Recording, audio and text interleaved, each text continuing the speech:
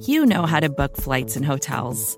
All you're missing is a tool to help you plan that unbelievable travel experience. That's why you need Viator. Book guided tours, excursions, and more in one place. There are over 300,000 travel experiences to choose from, so you can find something for everyone. And Viator offers free cancellation and 24/7 customer support for worry-free travel. Download the Viator app now and use code Viator10 for 10% off your first booking in the app. Find travel experiences for you. Do more with Viator.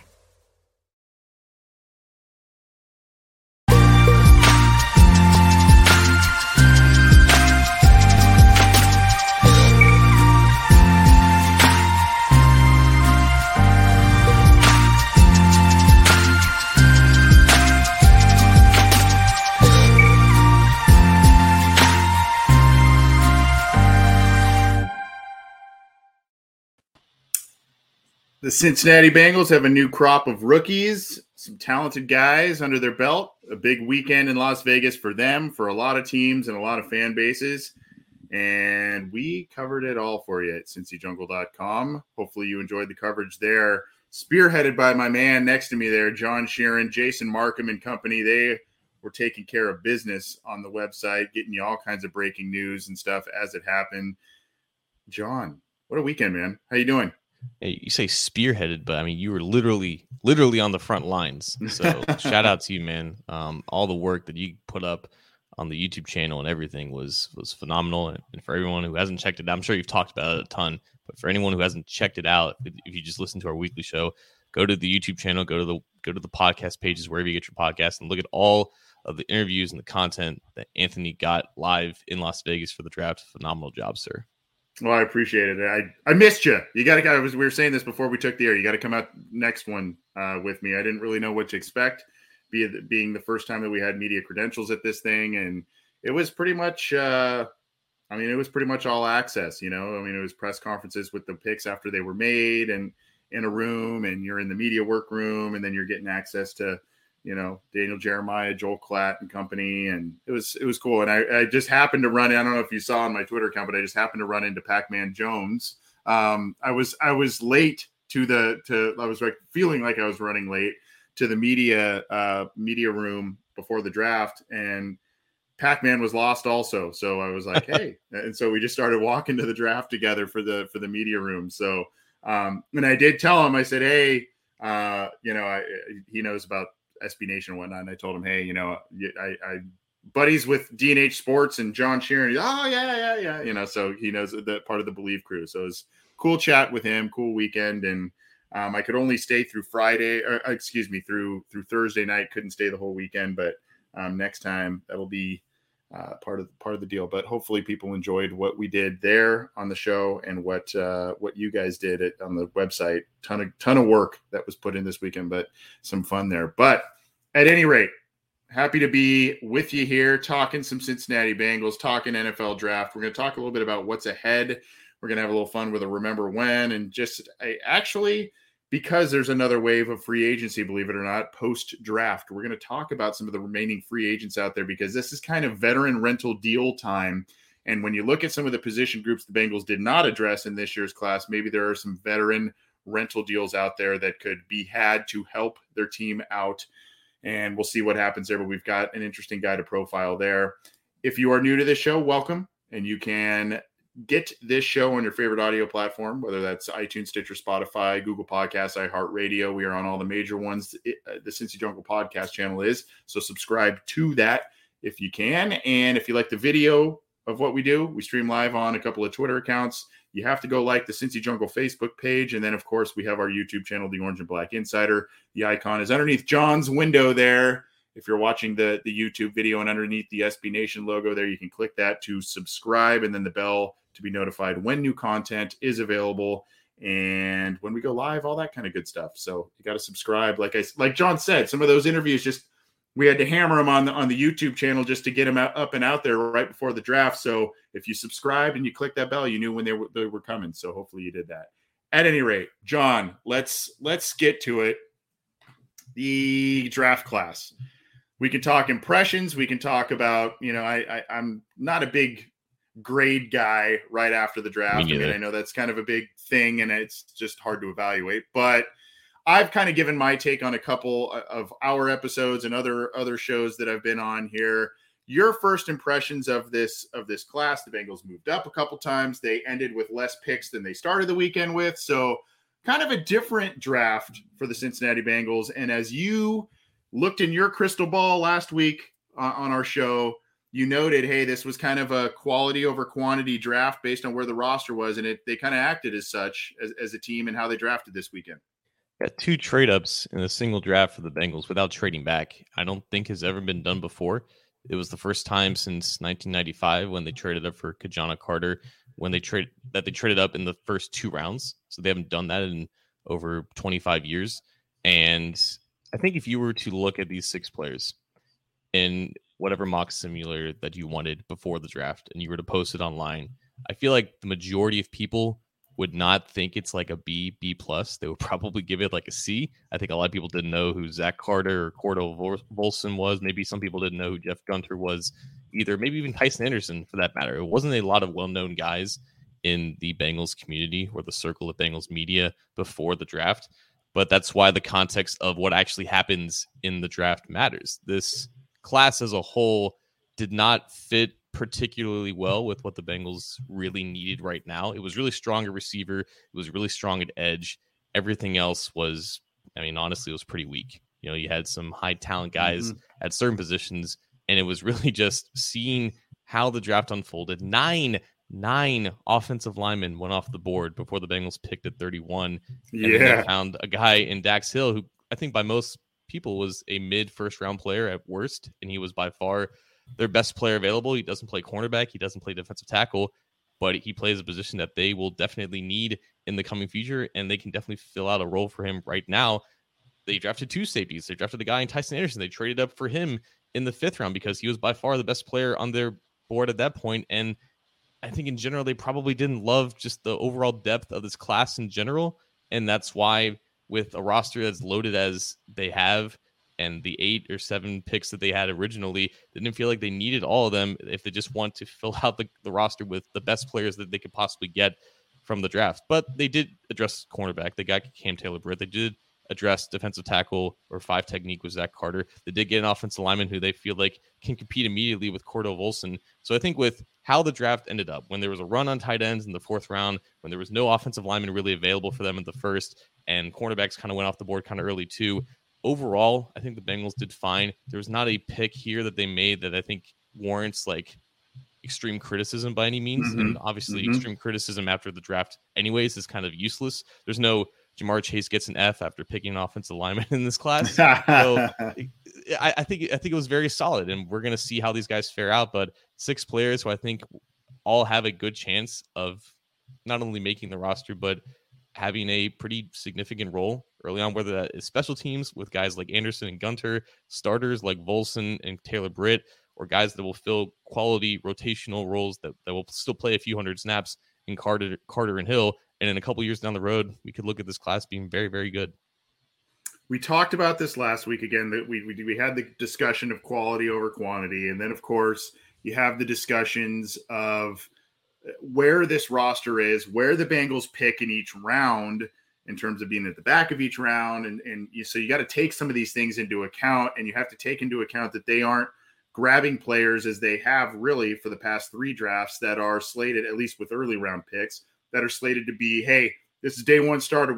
This is a need. We need this player right now. So they kind of went a little bit of need, a little bit of best player available.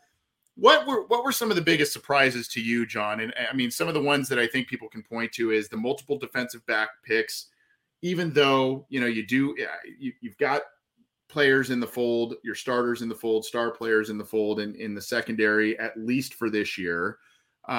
Was that surprising to you? Was it the lack of some of those pass catchers that was a surprise to you? I mean, what are some of the things, the move ups? I mean, I think that was a surprise, especially in the 2nd round. I mean, I think you can maybe say, day 3 move up, big deal. I mean, we kind of maybe thought they would do maybe something like that, but the round 2 move up, even for a few picks, that kind of surprised me a little bit. But what are some of your biggest surprises, or the biggest surprise in your eyes? Yeah, so when we talked last week about them not needing to trade back because they don't need an influx of 10, 12 rookies or draft picks this year, I, I didn't know that they were going to trade up that early, but trading up at all, especially for their biggest need, it wasn't terribly shocking. It's just like, oh, this is kind of new. I didn't really quite expect this because there's no real precedent for that in recent history. But knowing what cornerbacks were left there and the fact that Taylor Britt definitely fits the best with what they needed that spot, and there was basically no one left aside from Martin Emerson, who went to the Browns a few picks later. That wasn't too surprising to me. They typically invest premium picks in that position, and he fits a lot of what they look for at cornerback. He checks a lot of boxes. I guess maybe the surprise to me was just ignorance on my part because I didn't know a lot about Zach Carter coming into the draft. I didn't know a lot about Cordell Volson. I think I learned more about them after they were picked, and I think kind of reconciled with, that value makes a little bit of sense. It's just that the defensive tackle class this year was just, it was porous to put it lightly. Like there was no real guys outside of maybe one or two in that should have went in the first round that I think are going to be, surefire starters going forward. And they don't really need that, but they definitely need bodies there. And I think Carter, no one really knew what he was going to be in the NFL coming out of college because he played a lot on the edge, but he does have the frame and the power and the strength and the hand usage of a solid defensive tackle, which is really what they need behind BJ Hill, but you still don't really have that burst. So Carter was a little surprising just because he's not really the athlete that you would prefer at that spot, especially taking him over a guy like Perry and Winfrey, who maybe has more flashier tape and maybe some higher highs, if you will. And Volson, again, I didn't bother looking at FCS offensive lineman at all. I didn't know who he was going in, but there was a lot of buzz of him going maybe early day 3. So that kind of fits where those rumors were, and learning about him as the person, the guy who, is a real student of the game, if you will, really takes the coaching, a lot of things that we talk about, players who fit the pigment of you and I. So, there's a lot of things with that I think give him a leg up in whatever competition that he's in. I guess it was more just, they only had 6 picks and half of them are guys that we weren't too familiar with, but learning more about who they were as players and as people and all their characters and stuff, it makes it a little less surprising, I guess. It does. And I would say just kind of macro look at the draft class. One of the biggest surprises to me was the fact that 5 of the 6 picks were used on the defensive side of the ball. No specialists, like I said, no pass catchers. I thought the scale would balance maybe a little bit more to the defensive side of the ball with the amount of picks that they had going into the weekend. I thought maybe it would slightly favor the defense going interior pass rusher, interior defensive lineman, maybe edge rusher, secondary players, that sort of thing. But I didn't really think it would be just one player on offense. And you talked about him a little bit. Cordell Volson, the lone player on offense that the Bengals did draft. A bit of a surprise. Now, when you look at the player, at the time, I think people were kind of, I don't know if I want to call it an unpopular pick, but fans were kind of like, what? So when you look at this player, and as I saw some clips and saw some more things about him, I saw a lot of Frank Pollock thumbprint on that pick. That just seemed like a guy that, yeah, he's an imperfect player. He's a small school player, but there's a tenacity there. There's that glass eater mentality a little bit, I guess, if you want to call it that. But there's the ability to pull and all of that. So I guess let's focus on him for just a second, if you will. What you have seen since that Bengals have made that pick, and where do you see him immediately sliding in that competition at left guard? Because it seems like Jackson Carman has the inside track. There's a really, really awful story out there. We don't know exactly what's going on with that whole thing there and how that's going to go long term, but he seems to have the inside track there at the left guard position. But this kid brings, I don't know, some things that may really, really intrigue Frank Pollock right away. Well, there's definitely, a difference between a mid-second round pick and a late 4th round pick. And with Volson, there shouldn't be too high of expectations. I think in general, though, because of what they have to deal with right now at left guard, there's going to be some type of expectation for Volson. I think if you compare him to the prospects that Jackson Carman and Deontay Smith were, there's not that much separating them. I think Volson is very much an average athlete at the guard position. I do think that left guard is where he will play the most, not only for the Bengals, but just in the NFL in general. I don't really foresee him surviving on the edge with that athleticism. And I think projection is a lot of it because you haven't really seen him against quality NFL pass rushers. He's going up against future insurance agents out there, against Albany State or wherever he's playing. So there is a projection there. He's 24 years old. You know, he started like 40 games. He played 63 or 65 is like a school record for North Dakota State. And you see the traits that you want to see for a guy who's going in to a Frank Pollock system. He drives through contact. He keeps his leg moving, right? He carries 315 pounds with 34-inch arms very well. It's not like he's completely unathletic. He has the movement ability to handle the zone concepts that the Bengals run. And he did a lot of that in North Dakota State because even for an FCS school, they do a lot of pro style concepts. They have great coaching there. And just in general, you know, small school prospects and offensive linemen in general, they really have to take to the technique and coaching that they receive because they can't just rely on athleticism, because the best athletes, they don't end up at North Dakota State, aside from maybe a couple of receivers. So with Volson, I think he does just naturally have a good chance of carving out a role or maybe the starting spot because there's not that much differentiating him aside from draft status compared to Jackson Carman.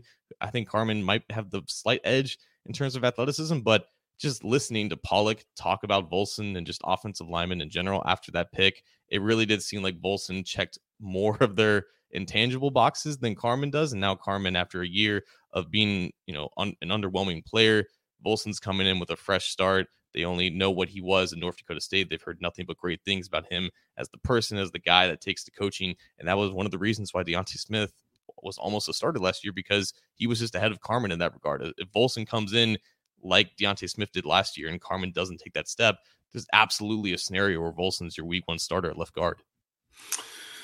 Well, so we can kind of transition this chat a little bit to trends that we saw out of these six players. You mentioned one in terms of high academics. Once again, the team captain status on some of these guys here. And then, you know, we in talking about Volson, that's a Frank Pollock guy, if you want to use that phrase there. The other trend that we saw out of this, for the most part, I mean, we've talked about, you want a little more athleticism out of Zachary Carter for what he's going to do. But there's two things in general that you saw out of a lot of these picks: high athleticism, high RAS scores, you know, the character, the team captain, academics, that side of thing, but also versatility, especially as it goes with the defensive players, even the offensive lineman that they drafted. Volson, he played and had snaps at 4 of the 5 offensive line positions while at North Dakota State. So versatility, and for the most part, athleticism, particularly as it goes with those players in the secondary. Yeah, and I think Dax Hill and Cam Taylor-Britt specifically are very similar athletes. I think both tested above the 80th percentile in terms of speed for their size. Both tested really flexible for their size. And I mean, you talk about defensive backs, that's 3-cone, that's short shuttle, that's 40. Mm-hmm. I think all 3 defensive backs ran sub 440 or sub 440s, excuse me. Both really productive too. Like Dax Hill being 21 years old at Michigan, I think he produced in the 99th percentile when you talk about his age and strength of schedule compared to, you know, all of his ball production. It was always around the ball. He was making plays on the ball. He's got great ball tracking ability. There's just a lot of conversation about what Dax Hill maybe can't do in terms of, like, can he be a boundary quarterback? But there's a lot that he can do too. Like, he's anywhere he is in the middle of the field. Maybe you don't want him taking on a lot of blocks because he's undersized at 6'1", 91. He might not fit in as a box safety going forward, but as an overhang defender, as a guy who could match up in the slot, as a guy who could be a split field safety. Anthony, I feel like the conversation with Dax Hill has evolved to a good point because he seemed to embrace the idea of being a positionless player, like wanting to not just being open to being moved around, but wanting to do that, wanting to wear multiple hats and fit multiple roles. And when you look at the Bengals defense in the playoffs specifically and how they were just an evolving monster that always changed week to week based off of what the opponent did, I think Dax Hill is an ideal chess piece with that, because some weeks he can be that split field safety. Some weeks he could be a deep third safety if you're looking at a post Jesse Baseless defense. Some weeks he can move up to the slot and be opposite of Mike Hilton if they want to run more dime. He can do all of those things, and that role could change from week to week. So to have him in the fold for the next 5 years on defense is phenomenal. And again, he fits the athletic mold and the physical mold that they wanted in this draft. Clearly, like they clearly value length. Like Dax Hill, 32.5-inch arms. Cam Taylor-Britt, 31.5-inch arms. Zach Carter, 33.5-inch arms. Tycen Anderson, really big at safety, 6'2", 210, 33 and an 1/8-inch arms, 10-inch hands. Jeff Gunter, the 7th round edge that we haven't really talked about, 33-inch arms, 6'4", 258. So they clearly have these size thresholds that they wanted these guys to hit, and they really are all like above average athletes, and that's really going to help them, translate to whatever roles they want to fill them at.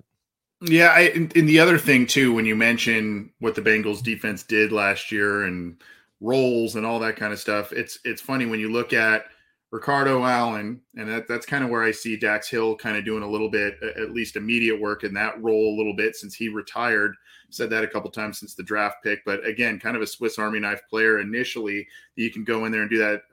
Allen, his position was safety, but did a lot of different things. And then when you look at Trey Flowers, cornerback, but he was kind of the tight end coverage guy there as well. So just they do a lot of different things. They do a lot of different things with their secondary players. They bring Flowers back, obviously, but these guys give them, like you said, positional flexibility, different looks on defense, and the ability to cover a lot of different players and negate potential mismatches from opposing offenses that they're trying to exploit on the Bengals side of the ball. And then that high-end speed, athleticism, fluidity that you see out of these players that you saw out of their RAS scores and everything. I mean, I think it just kind of plays into what Lou Anarumo has tried to build over the past handful of years. So just the past 2 years, like their highest defensive pick last year was Joseph Ossai, absolute freak athlete at edge. We haven't seen him aside from one preseason game, but you have him, and then you have Dax Hill, Cam Taylor-Britt. I mean, Zach Carter is like an average athlete, I guess, but Tycen Anderson, another really fast guy, just a true injection of speed and explosion and just overall athleticism in this defense. A defense that I think we can all agree was objectively good, above average for most of the year.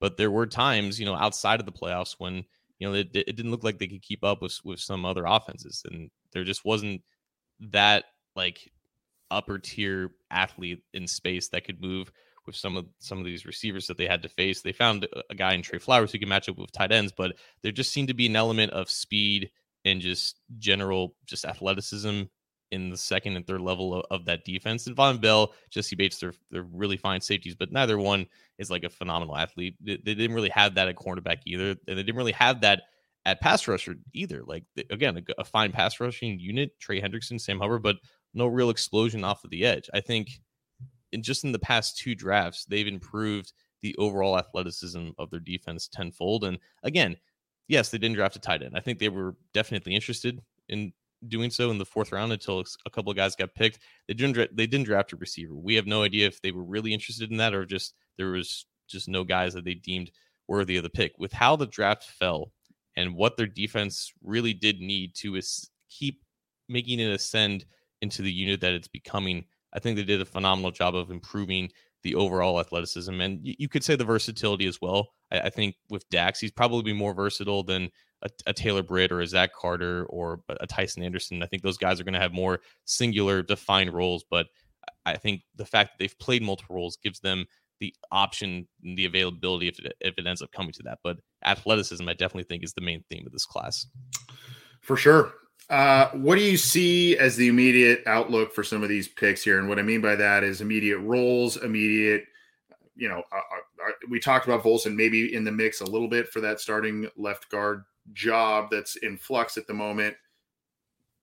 I mean, what do you make? Do you see Taylor-Britt taking over for Eli Apple early as a boundary corner? Because that's where they want to play him. Zach Taylor said that in the post pick press conference. And then, of course, you've got Dax that's probably going to get a lot of snaps, but just at a lot of different places. I mean, I don't know. How do you see things shaking out? Again, we talked about how much better of a place this roster is in right now as opposed to previous years.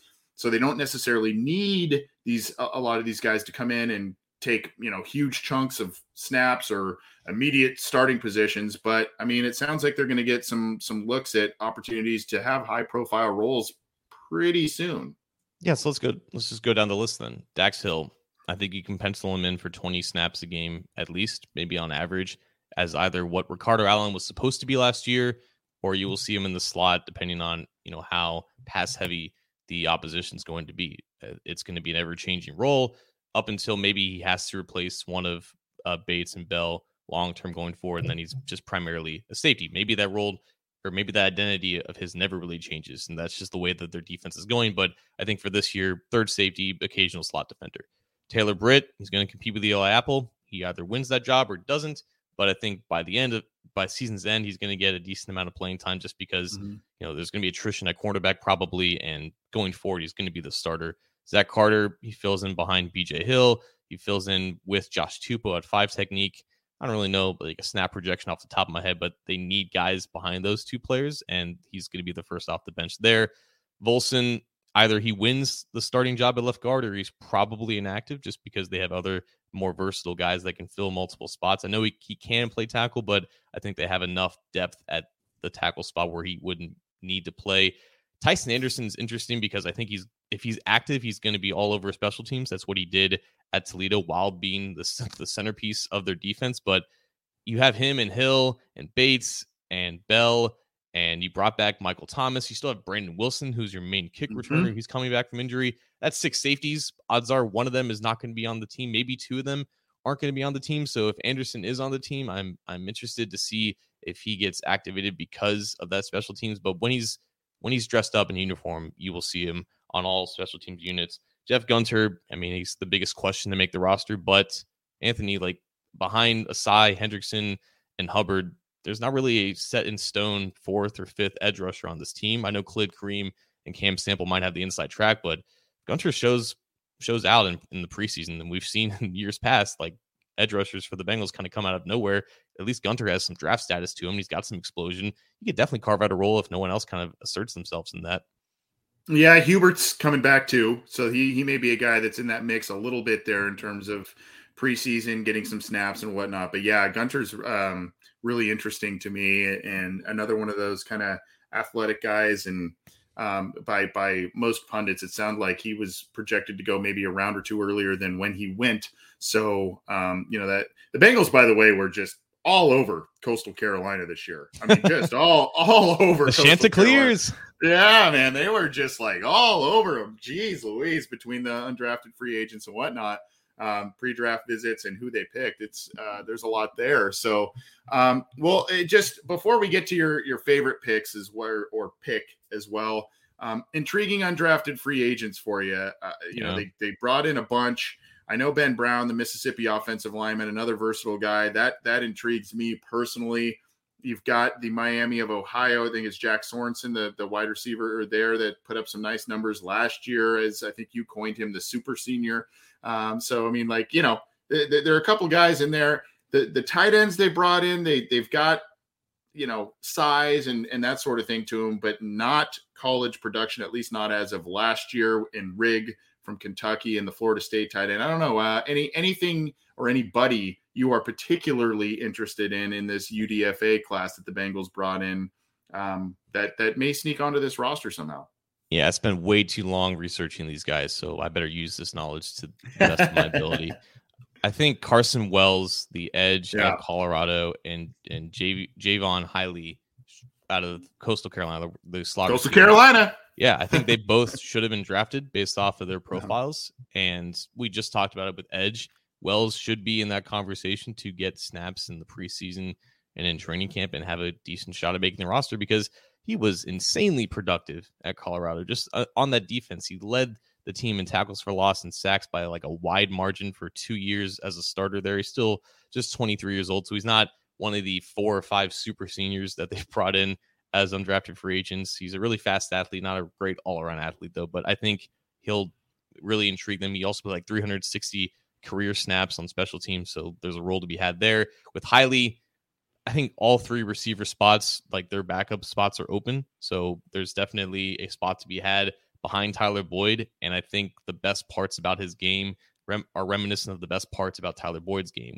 Very nuanced in his route running. He's able to generate separation in and out of his breaks at the top of his routes with some type of hesitation moves and whatnot. Very productive at Coastal Carolina at the very end of his career. So I think that's interesting. He just wasn't a great athlete, which is why I think he ended up going undrafted. Delonte Hood from Peru State.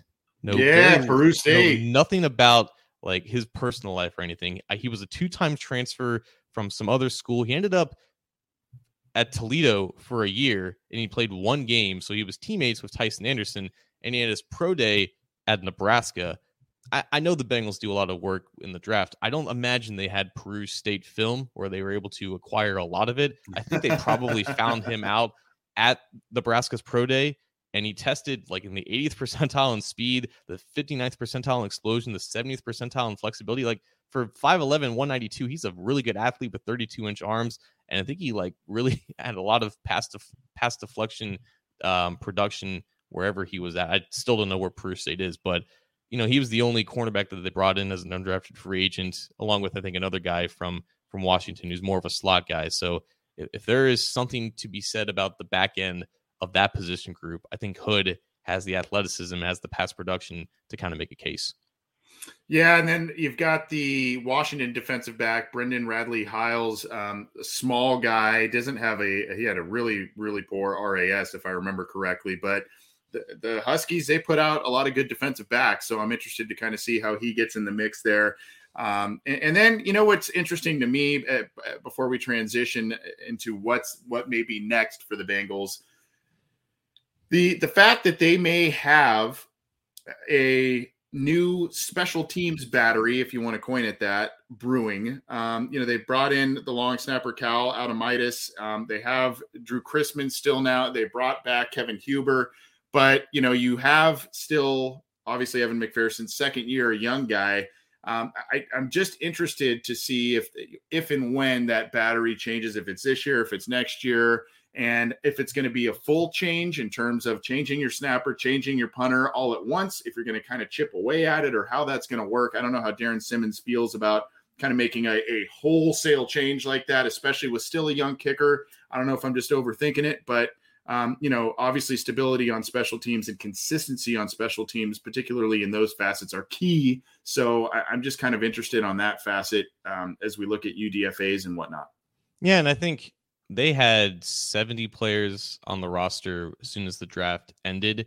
So they had 20 openings to get to 90 if they wanted to get up to 90. I think they're at 87 right now. So they've went really heavy with college free agents, including Cal Adamitis. I don't know if Clark Harris was willing to come back for a competition, but he still wants to be the oldest player in the NFL. And now he's got, I guess, according to Dane Brugler, the only draftable long snapper. There's no data on long snappers. Either you're good at it or you're not. They've had like Dan Godsill in the past to just kind of give Clark Harris some breathers in the dog days of August. So maybe that's the case here. Maybe he sticks on as a practice squad guy, just like Chrisman did last year in case something happens to Harris, and just the fact that he's approaching 40. So I don't really buy into both Chrisman and Adamitis kind of taking over this year, but I think they just wanted to fill out the roster and, give that backup to a guy who's, again, approaching 40. Yeah. Any final thoughts on the draft class themselves that you maybe didn't share before we get into what may be next for this team, where they what they may need, et cetera? Yeah, I just think that with how the draft kind of unfolded, it wasn't completely ideal. Like we talked about, they're not going to fill every need with a premium pick with a premium player, and that was definitely the case with offensive line. It was definitely the case with tight end and wide receiver. They didn't draft either of those positions, but for how it unfolded, for who went in front of them, it was a new reality, right? They were 31st in the order. They've never picked this late in franchise history. I think they handled it well. Like they ended up getting quality players, guys who should last long in the league. I think with Hill and Britt, you're looking at potential Pro Bowl players because the data backs that up, but I think they have really good chances of sticking around the league for a long time as starters. The rest of them, I foresee, early on just role players, and maybe a couple of them develops into something more. But for 6 picks, I think their hit rate is going to be pretty decent, and that's not always the case for teams that end up with this little draft picks. Usually it's the more draft picks that you have, the more throws at the dartboard you get. But I think they made their 6 count, and I think they added a handful of college free agents who are going to have a good chance of making the roster, not just because there are some deficiencies on the roster still, but because they were quality college players that kind of fell through the cracks. Well said. When you need mealtime inspiration, it's worth shopping Kroger, where you'll find over 30,000 mouth-watering choices that excite your inner foodie. And no matter what tasty choice you make, you'll enjoy our everyday low prices, plus extra ways to save, like digital coupons worth over $600 each week. You can also save up to $1 off per gallon at the pump with fuel points. More savings and more inspiring flavors make shopping Kroger worth it every time. Kroger, fresh for everyone. Fuel restrictions apply. What now for the Cincinnati Bengals, John? I mean, they've got we talked about who they drafted. We talked about maybe positions they did not. If you're the Cincinnati Bengals, what I mean, you got to let the dust settle a little bit here. Obviously, OTAs are occurring and whatnot, but what are some of the priorities here in terms of maybe you bring in guys here and there that are kind of rental free agents that maybe veteran help to them, or obviously there's the whole Jesse Bates contract situation, and that still needs to be remedied, but how high of a priority now after this draft class and what has been on the table, what's been proposed, where is that? I mean, if you're the Bengals, what are some of the next steps as we plod forward to training camp and preseason? Yeah, so they're at 87 guys right now. I think they brought in a guard from Florida and a tight end from Florida State to try out as rookies. And I think it was reported that the Florida State tight end was likely to sign. So we're probably looking at 2 open roster spots at this point. There's still only 3 quarterbacks on the roster. I think they usually carry 4 going into camp. So maybe they add like a rookie who still hasn't signed yet after the draft. I'm looking at defensive tackle though. And I think they should probably have more than 6 when camp begins. And the 5th and 6th guys there are a 3rd-round rookie and Tariquius Tisdale. Phenomenal name out of Ole Miss, by the way. So, like, at this point, you're probably looking back at the defensive tackle market. It's just a lot of guys who are well past their prime, and Larry Ogunjobi. We don't know how that situation is. We don't know if there is a situation or if there is a bridge that has been burnt or not been burnt. I know that people got a little upset that Volson took Quidden Spain's number 67.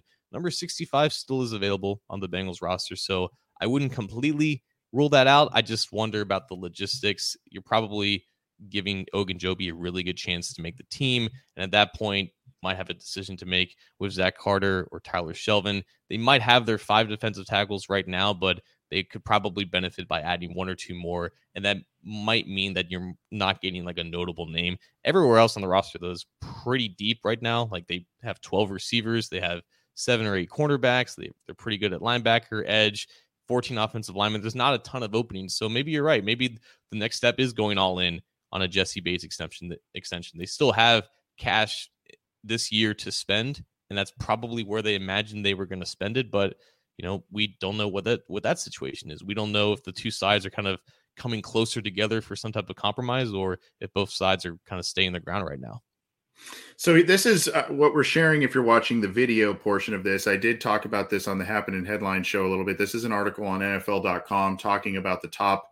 It was initially before anybody signed. It was the top 101 NFL free agents of 22. Now it's dwindled down quite a bit based on who signed. And now this is kind of the post-draft list of available free agents. 3 guys kind of in a row there that, some Bengals fans are talking about. You're talking about interior defensive line. I don't know if Akeem Hicks makes sense. I think that the money there might be a little more than what the Bengals may want to spend after bringing in Zachary Carter. Who knows? Trey Flowers, a guy who can give you some pass rush help. There's J.C. Treader, the center out there. Now, are you sold now after this draft class what the Bengals did with interior, what they did or didn't do with the interior offensive line? They never had the shot to draft Linderbaum, so would have been interesting to see, as Daniel Jeremiah told me, it would have been interesting to see if Linderbaum was there, what the Bengals would do. But they never really had a shot at him. Otherwise, they seem to be pretty content with Karras as their center and letting left guard have those chips fall where they may. But do you see Treader at this point, especially where the price for him potentially just keeps dropping because he's out there? I don't know. Is that something you see the Bengals exploring, or is it just that where they're at on the offensive line? I don't know That's what okay. the price fluctuation is, or if there is a price fluctuation at all. I know Tyrann Mathieu just got paid a decent amount by the Saints, and he had to wait until after the draft. With Treader, I guess it's a situation of his age. He's 31, and he plays a not very valuable position. He's also the president of the NFLPA, and he had some things to say about the future of guaranteed money. And I don't know if Bengals management and their front office are vibing with that necessarily. Yeah. I don't think that they're that pressed about the offensive line, though, enough to sign what many people would consider to be a top tier center. I think they already signed that guy in Ted Karras. Not saying that he's a top tier center, but in their minds, I think they just always viewed him as the center. And I don't think it was a slam dunk, surefire thing that they were going to draft Linderbaum. If I were to guess, if Linderbaum and Dax Hill were both available, I still think the pick is probably Dax Hill, because I don't imagine a center for them is a 1B or middle of the first round player, which is what I'm pretty confident Dax Hill was for them. So they got 14 guys right now. I think that they would be comfortable with keeping at least 10 of them, or at least they have 10 guys on their team right now that they would feel comfortable making the team. Maybe Hakeem Adeniji and Isaiah Prince are on the chopping block, but at this point, I don't see a path for Treader to join this team unless an injury happens. And I think that is probably what he should do, or what he should wait and look for. If a team has a dire need, all of a sudden at center, he's been training, he's still working, he still wants to play. A team signs him for 1 year, he can maybe re-up his value. I don't think that's in the Bengals' cards, though. Yeah, you've got a couple of others on this list. Sheldon Richardson, 31 years old, and Ndamukong Suh. And then there's Larry O right there, number 93. Of course, the injury there, which is just hampering him. And obviously he failed that physical after signing that big deal with the Bears. Feel really bad for him. You see Riley Reif out there as well, and Joe Hayden. I don't think the Bengals are in need of secondary help at this point in time, but just an interesting article there that I brought up of some of the names you could be looking for there. Before we get to our, potential, and it's not one of the guys we named, the potential free agency profile, a guy who could help as a veteran here for the team. Anything that you want to talk about with OTAs? Obviously, Jesse Bates not present for those workouts, and Logan Wilson not participating because he is recovering from labrum surgery. Anything else that we should be kind of get up to speed on with OTAs, the Bengals, et cetera? Yeah, so I think right now there's no on-field drills that are being conducted. I think they're just on the field stretching, and they're doing most Weights of the work in the weight room, right? So yeah. I think Zach Taylor says something really interesting that I don't think a lot of people have realized, specifically with their situation. They're a little bit behind what other teams are in terms of the offseason program, just because they played until the middle of February. And he was talking about, well, some guys, they don't have workout bonuses, so they don't feel that the necessity to be here. And I think he was referring to a handful of players, but some players are in the middle of their own personal workout routines. And in a traditional offseason, at least for them, when they've been not invited or they didn't make the playoffs, those start, however early in January, and then they probably conclude by the beginning of April, and then they're ready to move on to working out with the team. I think Taylor mentioned that some of those guys are still in their own personal workout routines, and they will then join the team once the actual team drills and activities pick up, and their schedules will then align. I don't know specifically who he was referring to, but I think it was a good perspective that not everyone who doesn't show up for voluntary OTAs is doing so out of ill content or in a contract dispute or anything like that. Some guys, again, they don't have a financial incentive to do so. Some guys are still on their own schedules, but I think for the most part, the vast majority of the team was there. They were, I think, all there last year when they all kind of rallied to do so. So I think that mindset is maintained for most of the team. This isn't really going to be a real problem for Bates or any well-known player until we get to June, when they're starting to do some team drills. And even then, he's Jesse Bates. Whenever he shows up, he's going to be fine. Yeah. The Bates thing is kind of ruling the headlines. But again, I think this, based on where the contract talks did and didn't go, this is kind of an expected route from a lot of us here in terms of him not showing up to these sort of things. It's just kind of a ironic twist, because he was the guy that was rallying the troops last year to get to these things and have 100% participation in everything. Obviously his contract situation is what it is. And now he's saying, I'm going to do my own thing. I'm going to condition my way for right now. We'll see what happens with training camp and whatnot. I don't think we should be, I think we can take a step back from the ledge a little bit from things. Yeah. There's some people that are just freaking out based on the draft class and immediate knee-jerk reaction. I'm going, let's just. Well, I knew that parallel was going to be brought up by like someone like, oh, Bates was doing this last year and now he's doing the opposite. Well, Bates was just starting the contract negotiations last year. And I think in his mind, they were going to conclude by the time the season's ending.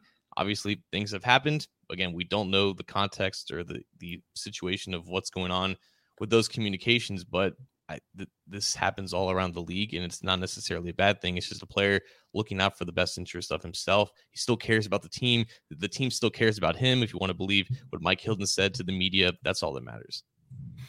Well, let's get to our free agent profile. Now, we talked about interior defensive linemen. You did not mention this particular group as one where the Bengals position group where the Bengals need to be looking with some additional reinforcements after the dust has settled from the NFL draft. Now, I am okay with the fact that I may get listeners rolling their eyes or what have you about the player I'm going to mention and or maybe the position I'm going to mention, but hear me out on this one a little bit. The Cincinnati Bengals, as we mentioned, did not get a pass catcher of any kind, whether it's a speedy return guy, whether it's a tight end, whatever the case may be. They did not do that. They've got some guys at the UDFA ranks. They brought in one of the Mike Thomas. And so he is back in the fold at wide receiver. So there may be open competition for wide receiver 4 in different spots here. Now, one of the biggest names left on the market at this point is Odell Beckham. That's not where I'm going. I'm going to go with a different. Yeah, I know that. See, I'm making sure people are paying attention here. Not going there, but I am going to go with another guy who was a first-round pick a handful of years ago, and one that actually had, you could say, a little bit of, I guess, ties with the Bengals in some regard, and that is Will Fuller. And Will Fuller is a guy that has a lot of speed and he was a guy coming out of Notre Dame that he was connected to the Bengals in a lot of different ways. He just turned 28. He's played in 55 games. He's got over 200 career receptions, over 3,000 yards, 24 touchdowns. The yards per catch actually is a little lower than I would have expected at 14.7. The catch percentage, not outstanding at 62.5 there. So a guy where you go, okay, he's still sitting out there. And here's the thing with him, John, with the speed and some of the things he brings to a team. He has just not played in a lot of games that he has had been open for in his career. He is not, especially last year, there's a PED suspension that carried over to the beginning of the year. Then there was a situation where he had a personal deal. I think he played in 3 games last year. So with the Dolphins. So he signed a 1-year deal that was pretty lucrative for a 1-year deal, and it did not work out. So that is where you can say, hey, if you're a year older, you're getting closer to 30, this 1-year deal last year did not work out for you. This is maybe another 1-year deal where you come in as a guy that's a little lower down the pecking order, but you'll still get your shots maybe in this offense, especially as a speed deep threat guy. Maybe this is something that makes sense. Maybe he'll want to go on a contending team and will want to do some things with the Bengals and Joe Burrow. And you can see here are the pros and cons. Pros, speed, first round talent for late round price potentially. I don't know exactly if that's where it is, but those Bengals kind of like those first round somewhat fizzle outs. They've liked those in the past. Maybe this is a guy that makes sense for him there. He does have some kick return ability and has some limited, but there is some sample size there to look at as the Bengals. There's a lot of missed games, never reached the first round potential. There's some hands questions and whatnot, but here's the deal. Zach Taylor and this draft class has shown speed, right? They like speed. And Auden Tate never really saw the field very much for a variety of reasons under Zach Taylor, albeit maybe 2019, but for a variety of reasons, because he didn't have that speed. And when you look back to Taylor's time in the Rams, they had a lot of speedy options at wide receiver. Granted, those were their top guys, but this is a guy that may make some sense for the Bengals, John, as a back-end wide receiver, especially as you kind of sort through a lot of undrafted free agents, a lot of different guys that you got questions on. And here's the thing, Scotty Washington, a guy that's a big player and one that, I think a lot of us like for a variety of reasons. He's now kind of transitioned to a tight end role. You've got Puka Williams. He has transitioned from running back to kind of a wide receiver and or return man role. So I don't know. I was just thinking to myself, I said, they didn't do much at this position in the draft. They want speed. I don't know. I connect the dots. Maybe this is an affordable option and maybe it doesn't work out for him if they do bring him in, but someone I just kind of said, why not? And oh, by the way, I will share this before letting you get your 2 cents in here, John. I'm going to go back. I got to find it again. So you got to go. I had an article queued up here, but at any rate, the Bengals had some connections with him in the pre-draft process a handful of years ago when he went in the first round. Oh, I remember that so vividly. And remembering him at Notre Dame, like obviously the speed was a factor. His involvement in the Notre Dame offense was definitely a factor. The Bengals do care a lot about production and how productive you were on whatever team that you were on. And Will Fuller had that in spades, which is why he went in the first round along with that 4.32 speed. But it was the drops, man. It was the drops that really scared the crap out of me.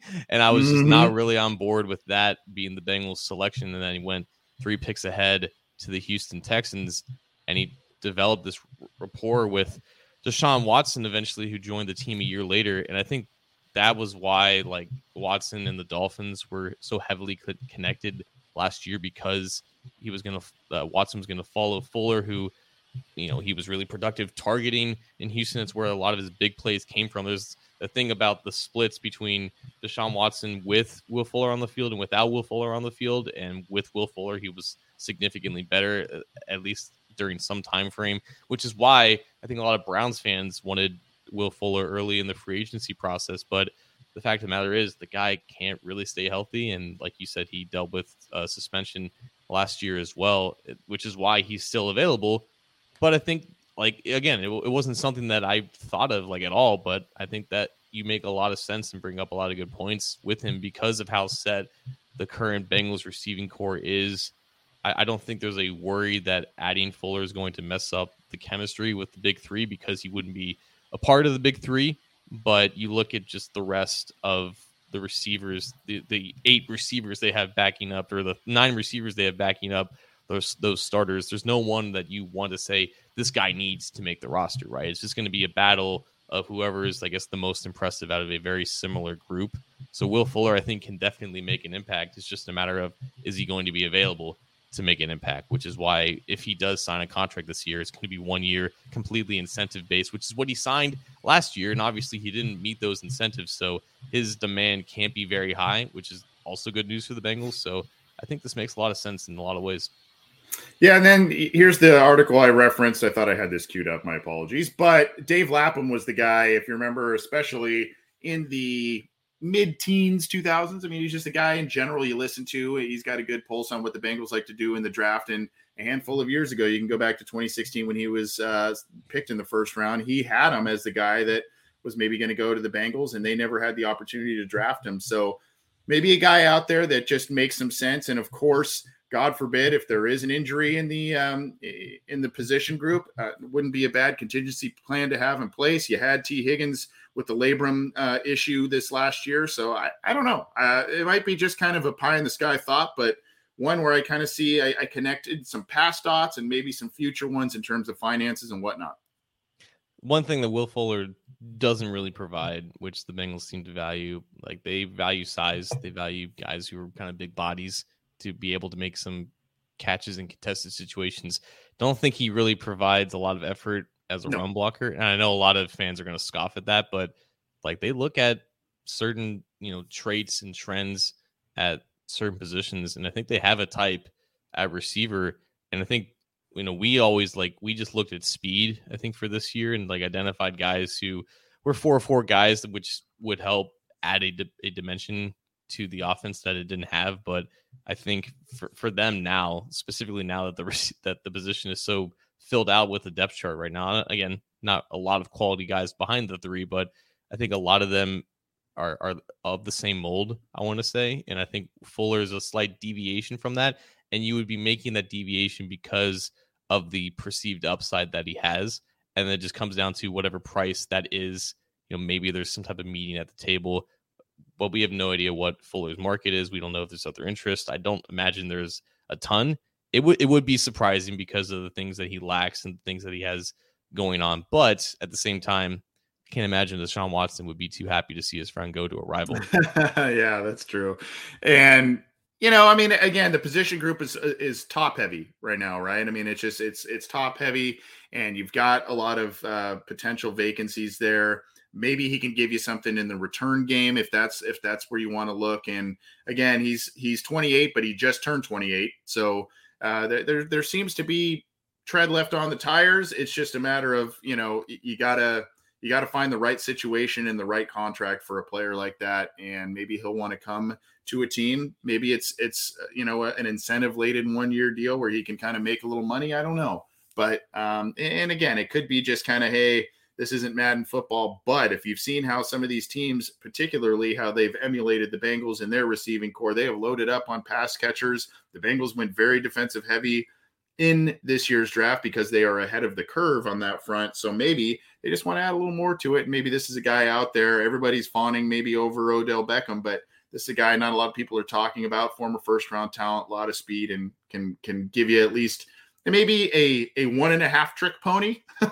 But maybe that's what the wide receiver group needs in terms of depth. Yeah, they don't need a lot. And what was brought to my attention today was that this was the first draft. I don't know if it was ever, or at least in a very long time, where the Bengals did not take a single skill position player. So shout out to David from the gym for bringing that to my attention. There you go.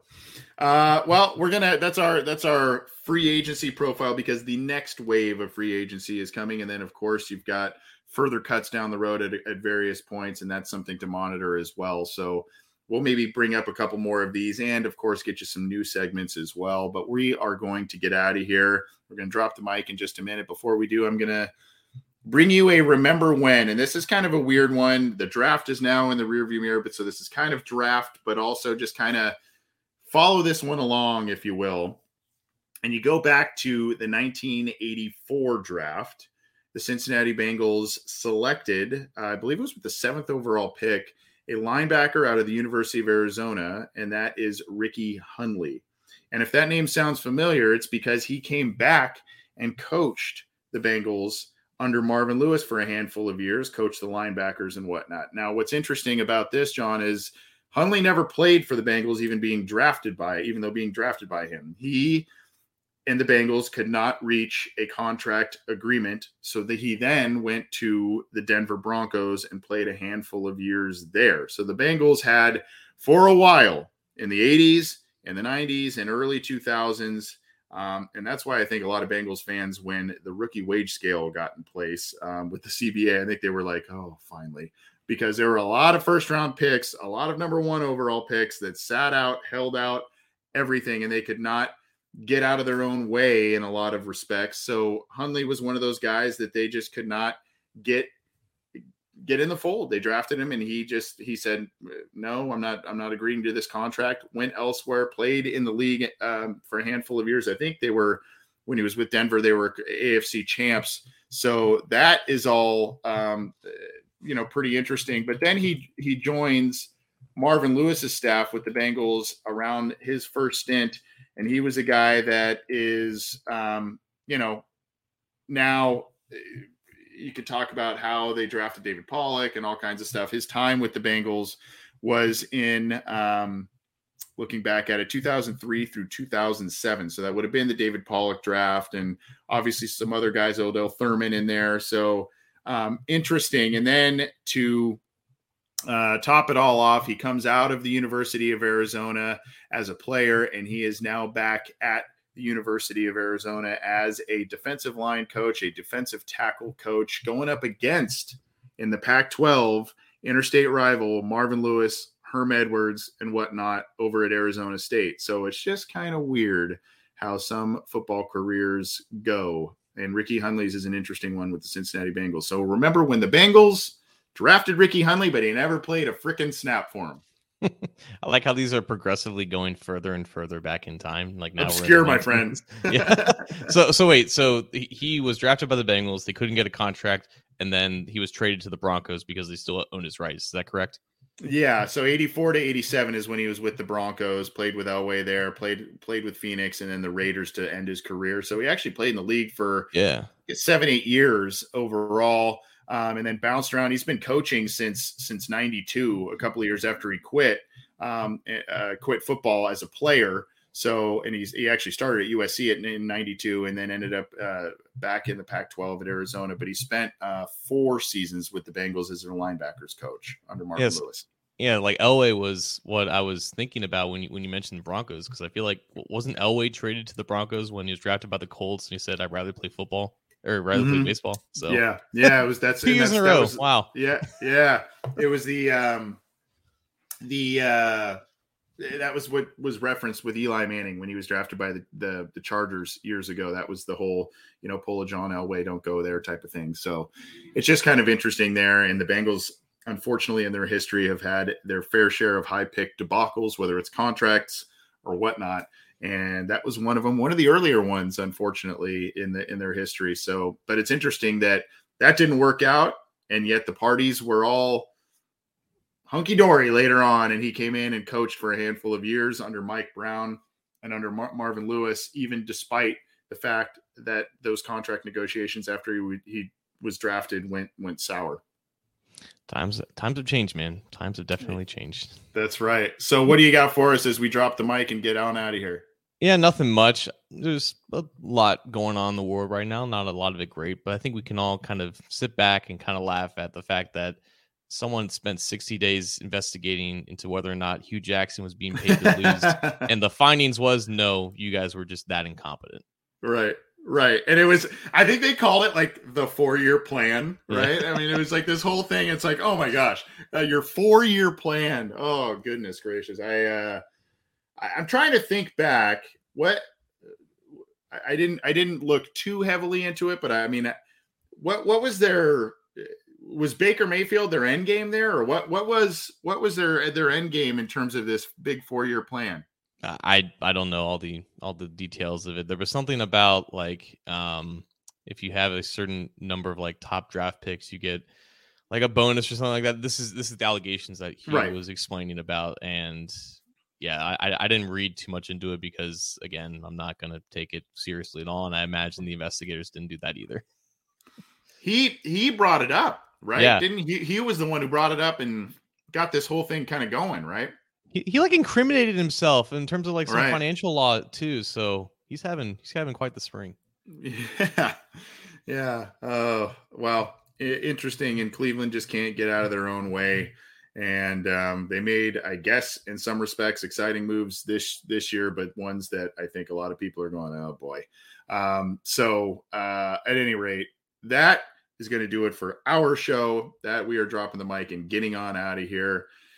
Again, go subscribe to the Cincy Jungle podcast channel on your favorite audio streamer, whether that's iTunes, Stitcher, Spotify, Google Podcasts, iHeartRadio, all of the major ones. Go subscribe and leave us a review if you could. That helps us out. And then, of course, if you like the video, go give a thumbs up to the Cincy Jungle Facebook page. And, of course, like and subscribe to our YouTube channel underneath John. There's a little square icon of the show. Click that to subscribe and the bell to be notified when we go live, when new content is available. We've got a lot of draft stuff up. We've got our usual shows. Trying not to miss too much of a beat and bring you at least a few different shows per week as we try and get you the Bengal coverage you covet. So, John, thanks for all the work you guys did on the website this week. And obviously you were a busy guy on the podcast front as well. Popular man as always. So great work this week, my friend. Yeah, I think we both deserved a nice long week-long nap or something like that. Yeah. I didn't take it. Do that. Yeah. Well, thanks, man. Take it easy, everybody. We will see you soon.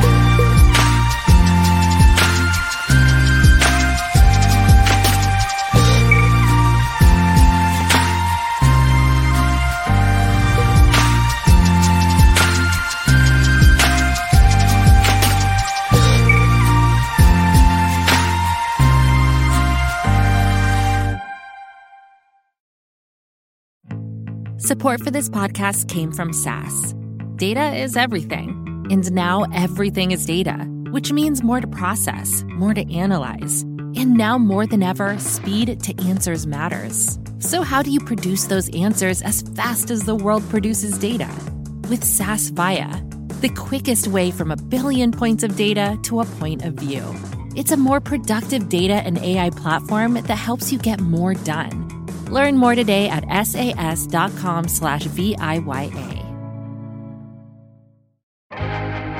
First thing in the morning, as soon as you wake up, the to-do list starts.